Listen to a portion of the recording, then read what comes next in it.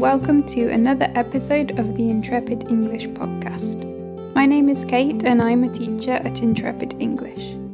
If you've been studying English for a while, you'll undoubtedly have stumbled across several phrasal verbs. Phrasal verbs are extremely common in English. They pop up everywhere in everyday conversation. If you're not looking out for them, you may not even realize you're using them. In today's podcast episode, we will go over some commonly used phrasal verbs related to clothing.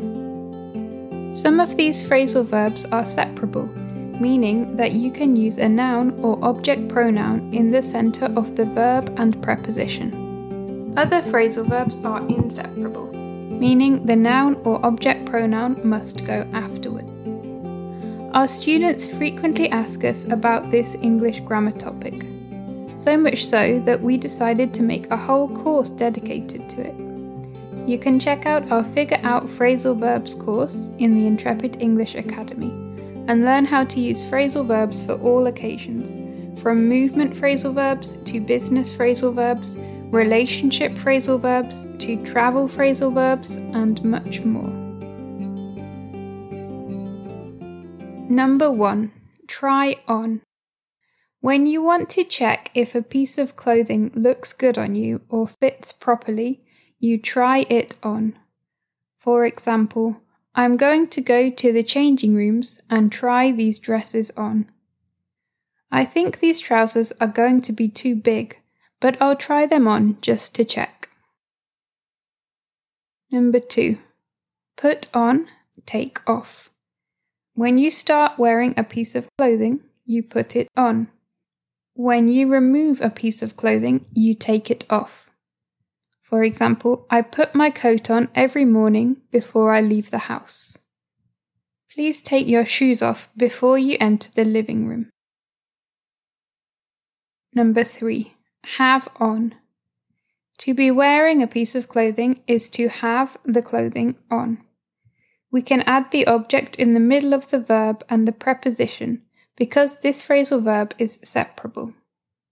For example, Mary has her wedding dress on in this picture. It's so cold today, I have 2 jumpers on. Number 4. Dress up, dress down.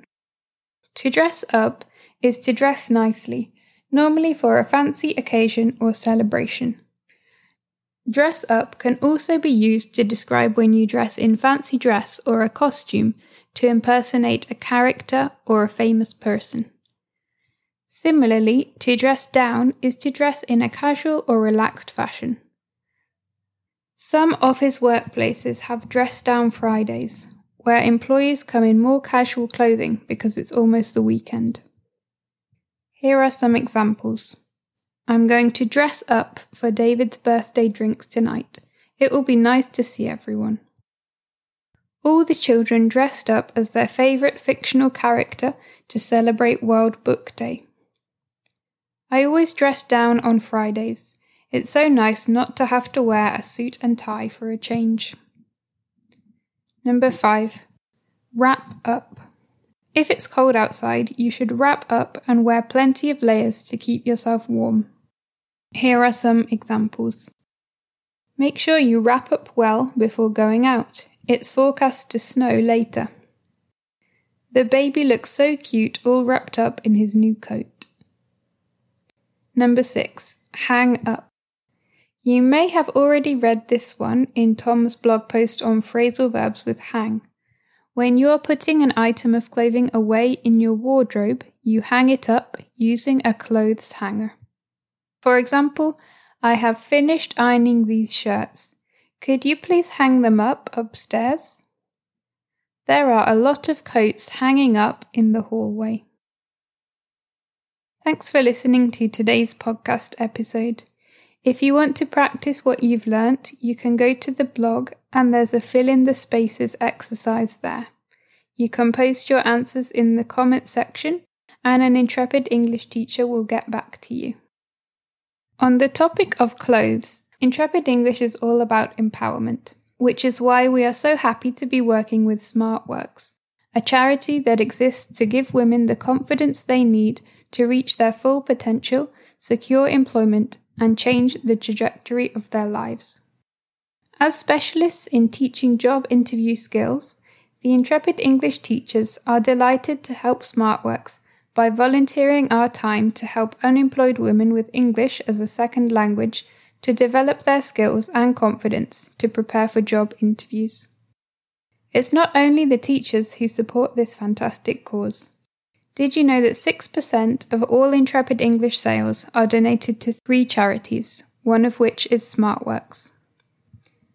On 21st of October, Lorraine attended a very special fundraising event held by SmartWorks.